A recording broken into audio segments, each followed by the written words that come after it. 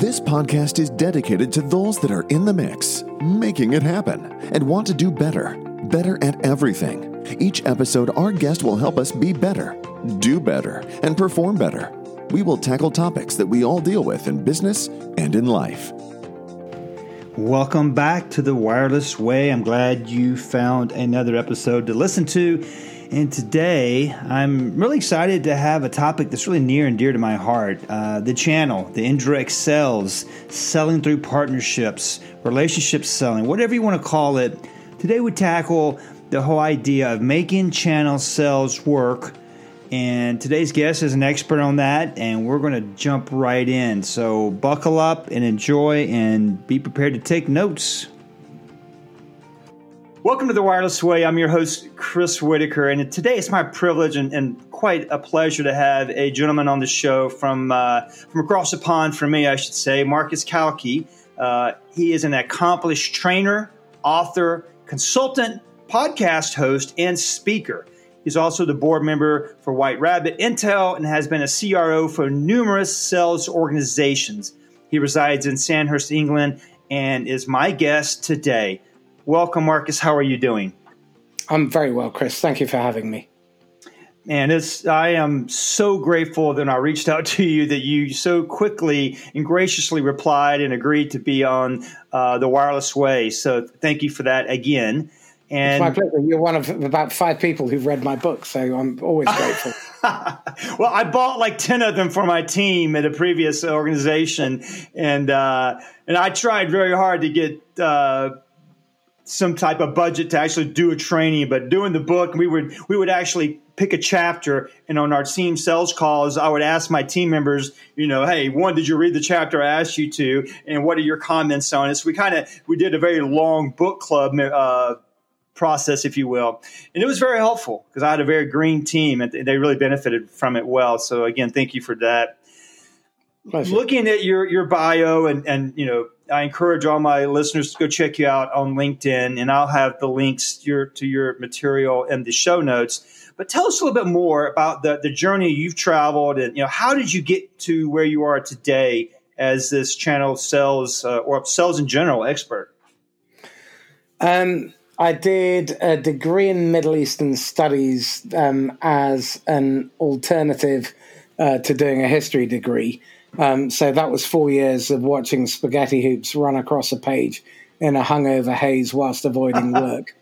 And then I kind of fell into sales because I did a stint over in the Middle East as part of my degree and decided it was way too hot.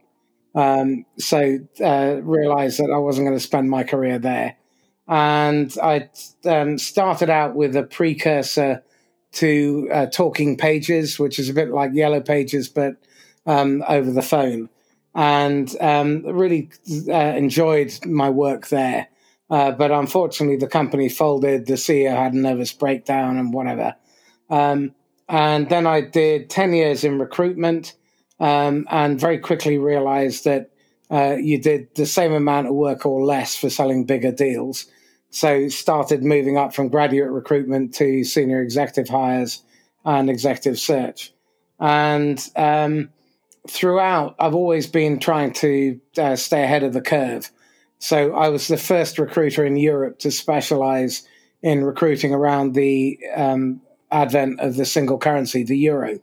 And we made a bit of a killing on that. And then moved into software sales, built up a great pipeline. 9/11 happened, went to pot overnight. Did a couple of other bits and pieces, ran a telemarketing company, and stumbled across this system called Sandler on my first clients on my first day. And after about a week of applying these CDs, realized that it was a fabulous way to sell. And it was based on really good psychological principles. It's based on transactional analysis, and understanding human beings is what all salespeople and all marketers should really concentrate on. Technique on its own is like giving someone just a metal club. But when you understand the psychology and you have bias safety at the heart of everything that you do, then that club becomes a razor's sharp blade. So I've spent the last 18, 19 years really developing a philosophy that we have the customer is at the heart of everything that we do, and bias safety is at the center of that, which means that we must always be relevant, we must always be of service, and we have to earn their trust. And we need to operate with rigorous authenticity. So that means we have to be vulnerable and be ready to walk away from business. Even if we could make the sale, we need to be ready to say, Chris, I think you'd be better going with my competitor. We need to be ready to enter into constructive conflict because partners make each other better. And I believe that the best way to sell is with partnership skills. And we have to communicate with absolute clarity. We need to put the customer's outcome before our own. We have to operate win-win or no deal. And we've got to roll up our sleeves and get down and dirty in the trenches with them, helping them solve their problems, achieve their outcomes, help them implement their strategy. And that's what partnership is about. It's about mutual respect. And it's always, always, always about delivering their outcomes. So in October 2021, I left Sandler in order to set up on my own. And now I'm a fractional chief revenue officer for a number of tech companies. And my big, hairy goal is to take 8 companies to $1 billion turnover, but grow them properly, not have the wheels come off, not go after growth for growth's sake, but build fundamentally strong businesses with highly engaged employees and customers for life. And profitable. Wow. No, yeah. Well, that you said a couple of things there that caught my attention. First, I want to point out the one thing that, for the last several years and over here in my industry, probably worldwide, customer experience was such a big topic. And then you corrected me in one of our pre-show discussions going, no, Chris, it's customer outcomes. And I just love that because it really does change the way you look at the whole transaction from, initial conversation to closing the deal to delivering the goods and all that stuff. So I really love that. And something you also said in your last few sentences was about, helping companies to build a sales organization where the wheels don't come off and that they're profitable. Share with us a little bit. I mean, what are some common mistakes that companies make that cause the wheels to come off? The first thing is they don't put the customer front and center in everything they do. We exist because of, not in spite of, the customer.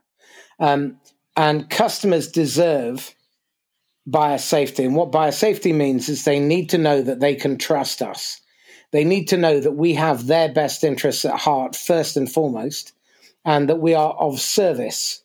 That doesn't mean servitude. One of the things we wrote about in the book, but I fundamentally believe, is that you always have equal business stature with your prospect and with your partners. And so you need to make sure that the ground rules are clear. Now, most organizations in sales are fixated on transactions. My pal Barnaby Winter taught me something very recently, which I really like. You don't have customers. You no longer talk about them as customers. They're paying prospects. Now, if you shift your mindset that you always have to stay ahead of the curve, you always working to keep and grow and develop their business. And you work in partnership. And again, really good book by Fred Copestake called Selling with Partnering Skills is a must read. And in there, he's developed something called the partnering quotient, which is a test to see how well you sell using partnering skills. A must read.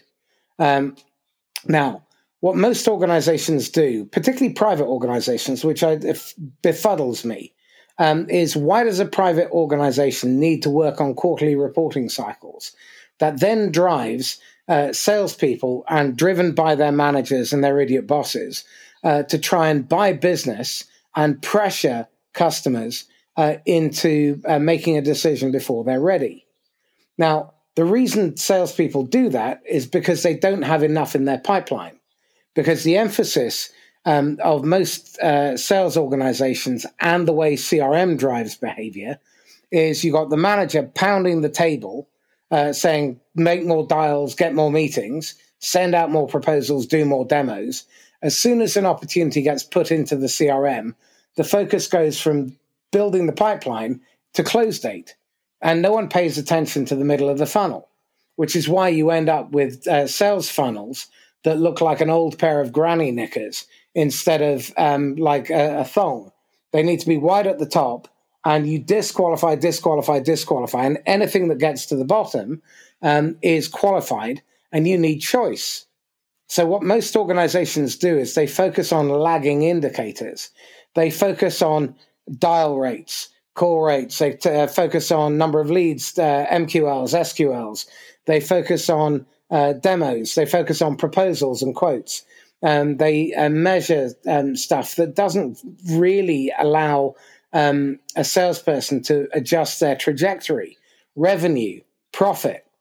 Those are all important metrics, but that's not the stuff a salesperson should be focusing on measuring.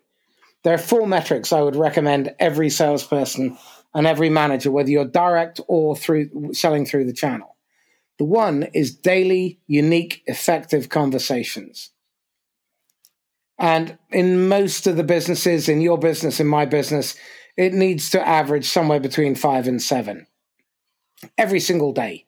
No excuses, no avoidance, no blame, no whining, moaning, bitching, or grumbling. You've got to have those 5 to 7 conversations because you've got to fill the top of the hopper. The next is deal velocity. It's the pace at which opportunities move through the funnel and go from suspect to prospect to qualified prospect to closable prospect to closed, then into the paying prospect cycle, because the best customers are the ones you've already sold to. And they cost between 6 and 21 times less to sell to than new business. But the channel, for example, is perceived as the ginger-haired, illegitimate, ugly stepdaughter of direct sales. You've got account management is seen as being something lesser than new business. But new business is the glamorous golden child, but it's expensive. Why would you let people through the front door and then let them out the back door when you've invested all that time, money, effort, blood, sweat, resources? You know, the statistics are terrifying. On average, it takes 33 dials to get one effective, unless you're calling a senior executive in IT, in which case it's 1 in 46. So on average, manual dialing, you're making about 15 dials an hour. So it could take you 3 hours or longer to get one effective. On average, 14 effectives required to get one meeting. And 1 in 8 first meetings result in a second meeting. Surely we should be asking ourselves better questions, like, what do we need to do in order to reduce the amount of effort and time that it takes to get an effective? Well, one of the things that you can do is you can arbitrage cleaning of the list so you can identify picker-uppers. Picker-uppers are people who pick up. If they pick up once, they're more likely to pick up again than people who don't. Now, if your list is cleaned in that way, then you can reduce the 1 in 33 to maybe 1 in 6 or 1 in 8. Then arbitrage the dial to an organization that outsources the initial dial out so that your salespeople are speaking to 5 or 6 decision makers an hour instead of 1 every 3 hours. Because when you look at the statistics around the amount of time salespeople actually spend speaking to living, breathing human beings who can make a decision, it's, often the range is between 12 and 21%. That's between 1 in 5 and 1 in 8 hours. They're actually speaking to real life prospects. Many of them just treat their ICP as if it's fixed. I came across a company a couple of weeks ago that hadn't changed their ideal customer profile for 30 years. your ideal customer profile shifts subtly almost every month. And with an event like COVID, it's going to shift dramatically. And when people come back off the lockdowns, you're going to end up with customers who are very different. Their attitudes are different, their values are different, their outcomes are different, their requirements are different. And if you haven't modified your ICP, chances are you're going to be wasting a lot of time interrupting people who have no interest in what you have. Management doesn't cope. Oh, yeah, you're spot on. You had mentioned the 4 things. Oh, yeah, the 4 things. So 5 unique effectives, deal velocity. The third one is having 3 to 5 times more at the qualified moving to closable stage. And I'll describe what those are in a second. And the fourth one is the conversion rate of first qualified meeting to second qualified meeting. Where I've implemented that within my clients, we on average have a variance against forecast of between 0.5% and 5% within 3 months. Now, I've never worked in an organization prior to learning this that had accuracy rates of below 10%. Often, I mean, when I was in recruitment, it could be 80% either way. So it's really important that you understand the difference. Wow. So a suspect is anyone with a pulse who can still fog a mirror. And they will go into the forecast at 0% weighting. Now, a prospect, and this is going to upset a lot of your audience, okay? A prospect is someone who is in your target market, has a problem you can genuinely fix today. None of this blue sky drivel that salespeople tend to talk about, it's in the roadmap. It needs to be fixable today. You must be speaking to a decision maker who is both able and, more importantly, willing to invest the time, the money, the resources, and allow you the access you need to the people and estate and information in order to qualify. You must be speaking to a decision maker who is both able and willing to make the decision to buy, and they must be working towards a clearly defined timetable to break ground on the project and to realize the value that they are looking for, the outcome that they're looking for. Now, that goes in at 10% weighting.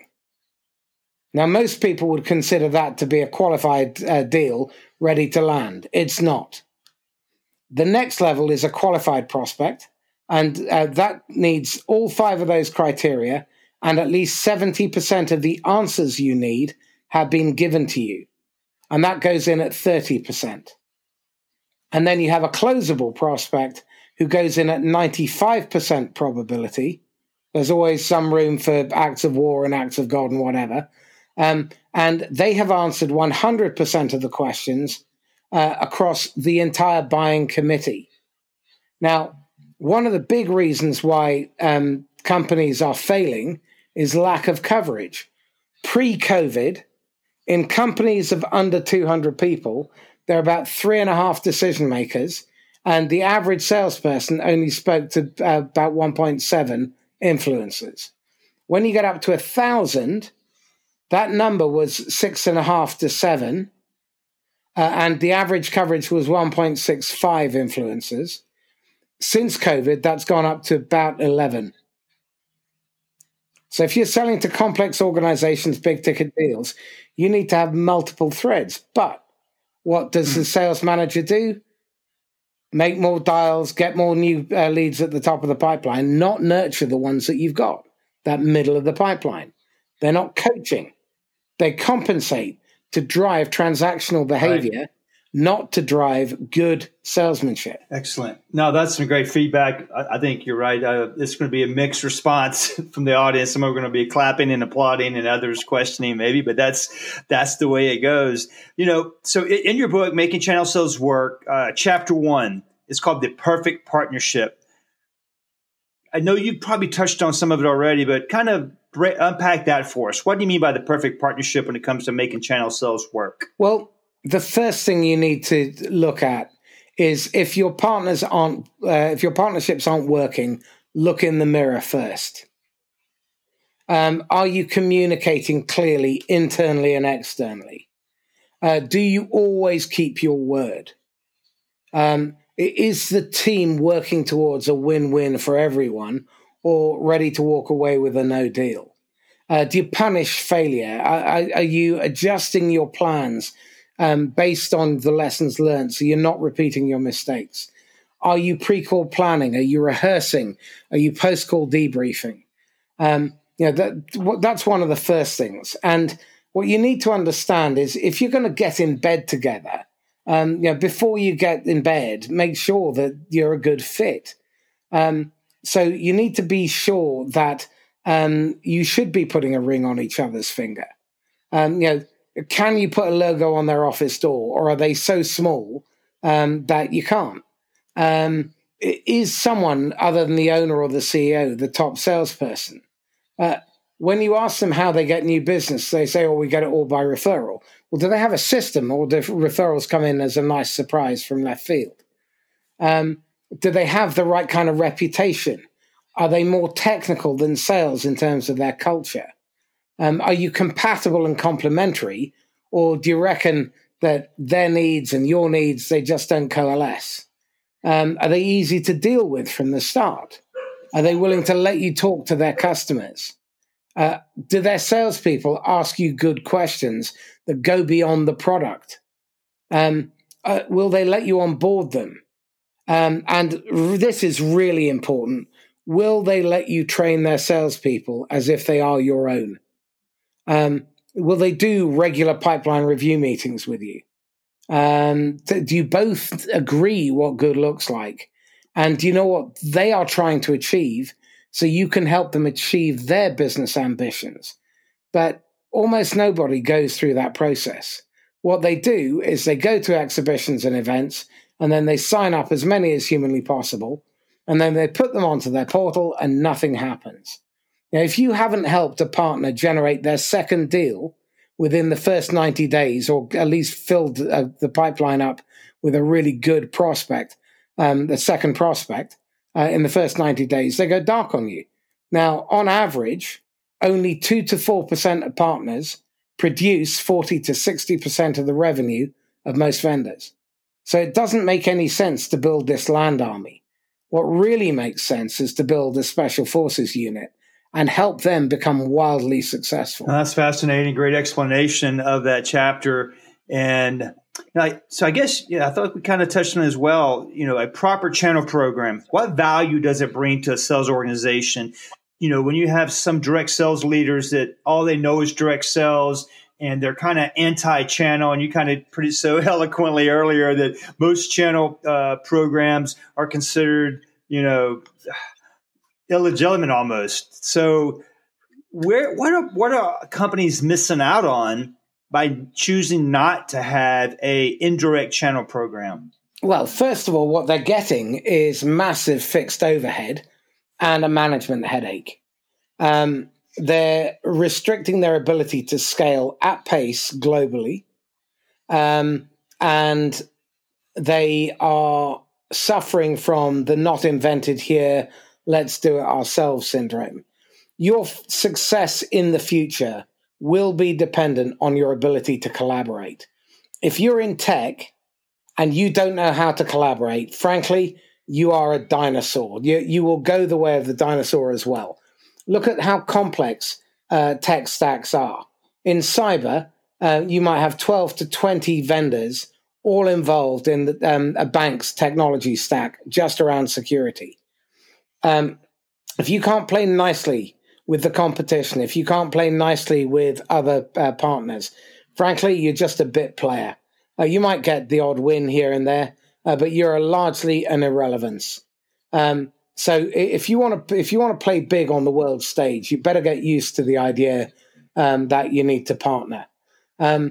I've worked with companies that are growing 80% a quarter globally. It's a $500 million turnover business. Applying what we wrote about in the book, they're growing 80% a quarter. Now, you cannot possibly do that trying to build a direct sales force. I mean, just think of the tariff that takes, the toll that takes in terms of recruitment, onboarding, training, management, just provisioning them with their kit. It does not make sense to do that. But find great partners and help them be immensely successful. Train them as if they're on your payroll. Work with them. Create a culture of mutual accountability, regular cadence of communication. Because channel sales is the hardest job there is in sales, bar none. When you think about it, a channel manager could be wearing any one of 90 different hats in a given day. Okay? And they've got to manage strategy and design. They have to find and recruit partners. They have to enable and develop them. They have to drive incentives, and they have to tap into their motivations. They have to co-sell and co-market. They have to manage and report. And they could be wearing 15 of those hats by 3 o'clock on a Monday. It's a difficult job. And the qualities that make a great channel manager are closer to a general manager than they are a sales manager. And channel chiefs are much closer in profile to a CEO, the effective ones, than they are to a VP of sales. It's a tough job. And it requires a lot of thinking. You got that right. I mean, I spent half of my career on the direct sales side and quickly realized a lot of my sales success as a direct salesperson was because I was partnering with different vendors and influencers in the industry. And the minute I had a chance to become an official channel manager for a channel program, I jumped on it and changed my life. And then I just realized how much more advanced it was. Because, you have to be a marketing expert, a legal expert, a finance expert, event planner, relationship expert. There's a lot of things in there. And I am so grateful for the things that I've learned and the people that I've learned from. One of your chapters in the book really caught my eye was the channel manager rights. And, because that's such I was like, wow, wait a minute, we have rights? So, what prompted you to write that chapter? Well, I've always taught salespeople, I've asked them, what rights do you have? And most of them, their jaw hits the ground and they drool a little. And what do you mean? We don't have rights. And well, actually you do. There are 3 myths. The customer is king, the buyer is always right, and the man with the gold makes a rule. Okay? None of those are true. The customer is never more or less than your equal. The buyer is very often wrong. Unfortunately, often they're wrong because of something we've said or done, or haven't said or done. And the person with the gold doesn't make the rules. They're the one with the commodity. And part of the problem here is that if you don't know you have rights, when someone rides roughshod over them, you'll let them. But if you understand that you do have rights, then you can stand up for them. So make sure that you understand what your rights are, okay? And these are that, if you ask a question, it's worth getting an answer to the question you've actually asked. You have the right to ask and be asked tough questions. And sometimes you won't get the answer you were hoping for. You've got the right to agree up front what it is that each of you expects. We had a lovely quote in by Norman Cousins. Wisdom consists of the anticipation of consequences. And I think too few people plan ahead. They wing it. So they don't know what their expectations are on either side. They don't communicate clearly how often, by what means, how regularly, how do you escalate unresolved problems, how frequently do you meet? When you're working with salespeople, do you get to select the salespeople you work with? What are your deal registration criteria? What systems are you going to use? How are you going to train their people? Not only their salespeople, but their technical specialists, their consultants, their customer success people. Are you going to share a sales methodology? So you need to understand that. You need to understand and agree the targets and the pipeline objectives up front, payment terms, account management terms. You need to operate as equals. You've got different roles, but the problem is that very often, if you're not operating as equals, then what you end up with is an imbalance. So, Mark Twain said it beautifully: always tell the truth. That way you don't have to remember anything. And I think you need to tell each other when you're not happy, when it's not working. As a channel manager, you have the right to engage the end user. But most channel managers have behave in such a way that partners have no reason to trust them. You have the right to prospect together. And most people don't like prospecting, but you've got to fill the pipeline. It's the lifeblood of your business, whether you're direct or channel. You've got to make sure that you honor agreements. You've got to make sure that there are rights on both sides, because that, if you're going to work as a partner, helping each other to get better, then you need to have that relationship that is based on adult to adult communication and trust, knowing that the other person has your best interests at heart. And by getting your needs met, they get their needs met too. Absolutely. And that's kind of the definition of a partnership, is bi-directional. It has to go both ways. And you're right, I've worked with some very successful partners, but they were very demanding, and we're going to do it my way. And you said it earlier, the reason I believe they're that way is that previous channel managers let them down and didn't take a leadership role or didn't have a mutual respect kind of partnership. So on that note, we talked about the channel manager rights. And it's probably fair to say, because a lot of our listeners are channel partners, they're the sub-agents and partners, their rights are somewhat mirrored. They have, what rights should a partner expect from a channel manager?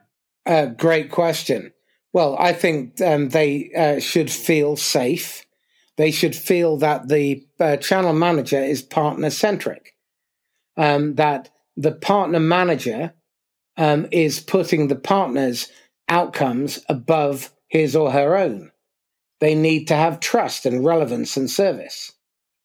They need to make sure that they always tell the truth, that they do what they say they're going to do, and they don't make promises just to people please.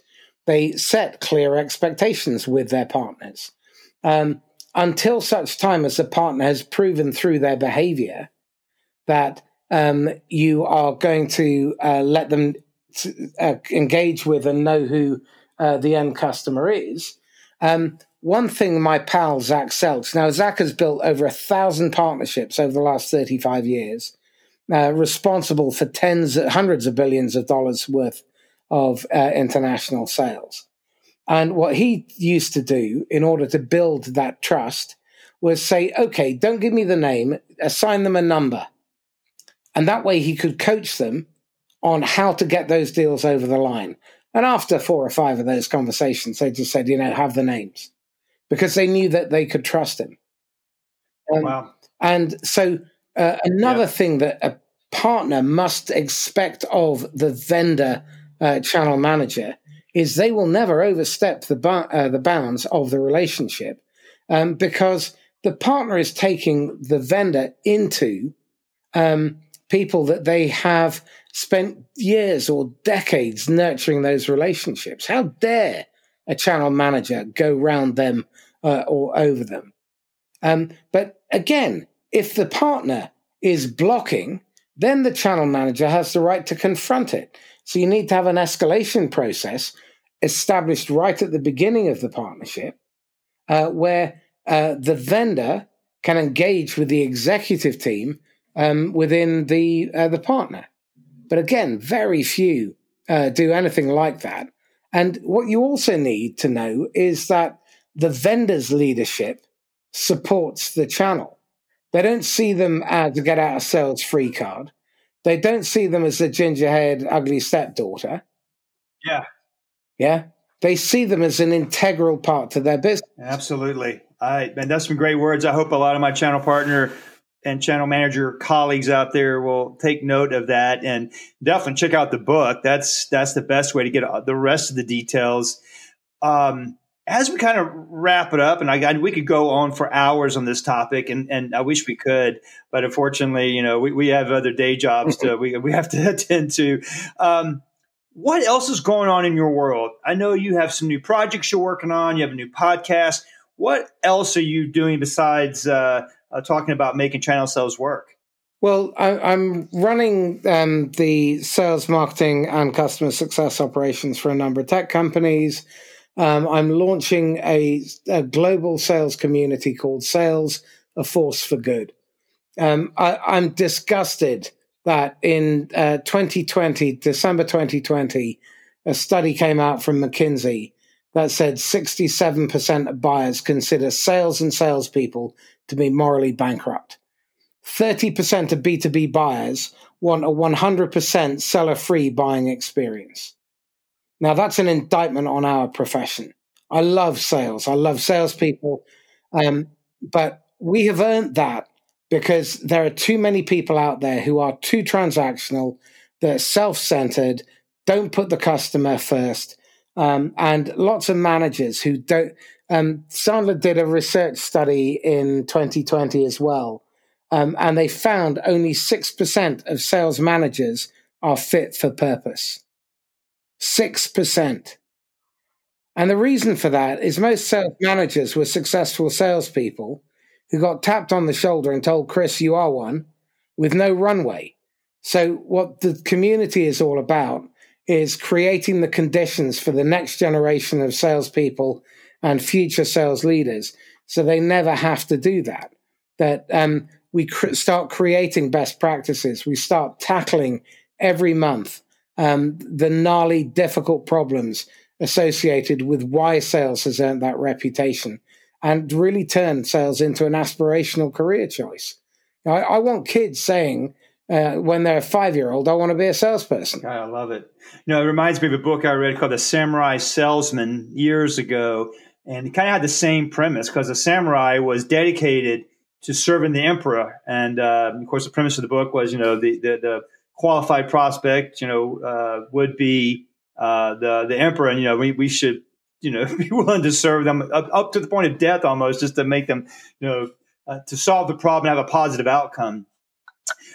What else could you leave? Any other wise tips or advice you can share with us in terms of making channel sales work? Any last thoughts? Well, I, in terms of the channel, I think what you should be doing is looking to recruit a handful of special forces partners. And when you recruit them, then onboard them really carefully. The first 120 days, like an employee, a new employee is putting the company on probation. Is this a job I was sold? Do I like my boss? Can I do this job? Was I better off elsewhere? Will I be better off somewhere else? Do I like the customers? So that 120-day onboarding process needs to be systematically planned out. So it answers the following questions. What do my partners need to know? By when do they need to know it? Where can they find the information about it? How will it be measured? What are the consequences of not doing that by this time in the 120-day cycle? And how will we measure? How will we reward? And make sure that over that 120 days, there's learning and there's doing. And the balance starts out more heavily learning, and by the end, you want them to be autonomous. And I wouldn't take on too many partners at any one time. Really wouldn't take on more than 3, maybe 4 in a trimester. So work on trimester, take on 4, and then work that 120-day cycle. And then bring on your next 4 and your next 4. But when you finish the 120-day cycle, then start again with the next intake of their salespeople so that it's a constant cycle. I firmly believe, and all the best channel managers I know spend 70% plus of their time in their partner's business, helping them design their strategy, their go-to-market, develop their messaging, prospecting side by side with them, training, coaching, at least one coaching session per rep per week. You can't do that with hundreds of partners. You can only do that with a handful. And what we know from the direct sales world is that reps that are coached 3 to 3.5 hours a month have an average quota attainment of 105%. Reps coached less than that have an average quota attainment of around 40 to 60%. Coaching is a superpower for everyone in the management. Oh, no, you're spot on. Again, that's another skill channel managers also need to have, is coaching their partners, and they need to be coached by their leadership. But, I'm thinking about channel programs that have channel managers that cover huge territories, dozens plus states. At that point, you're just herding cats. It's almost impossible for them to do what you just said, because just to manage the flow of quote requests and inquiries is almost like a call center. It's a full-time job because they have so many states to cover, right? But that basically becomes an administrative function. That's what a sales support unit should be doing. That's what the partners should be handling with their response teams. The channel manager's job is to make the partner successful. It's not to be a glorified administrator. And the problem is that when most channel managers phone up their partners, it goes something like this. Hi, Chris, what do you got for me this month? Nothing, great, I'll speak to you next. And it's just an interruption. Every touch needs to be timely, needs to be relevant, and needs to deliver value to the individual that you are speaking to. If you behave in that manner, then they will always pick up the phone to you. But the problem is, the minute they start seeing the caller ID of the other type of channel manager, those just get shoved straight through to voicemail.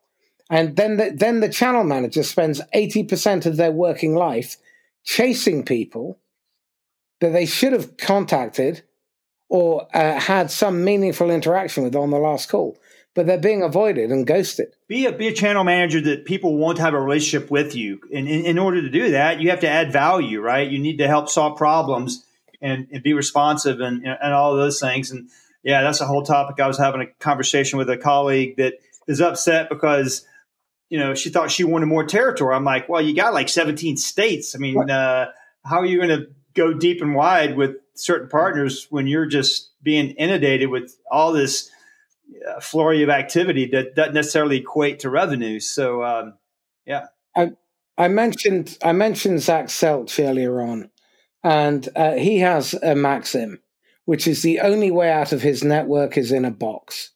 He is still doing business with people from 32, 35 years ago. Wow. And these are, even competitors refer business to him because he's a man of his word.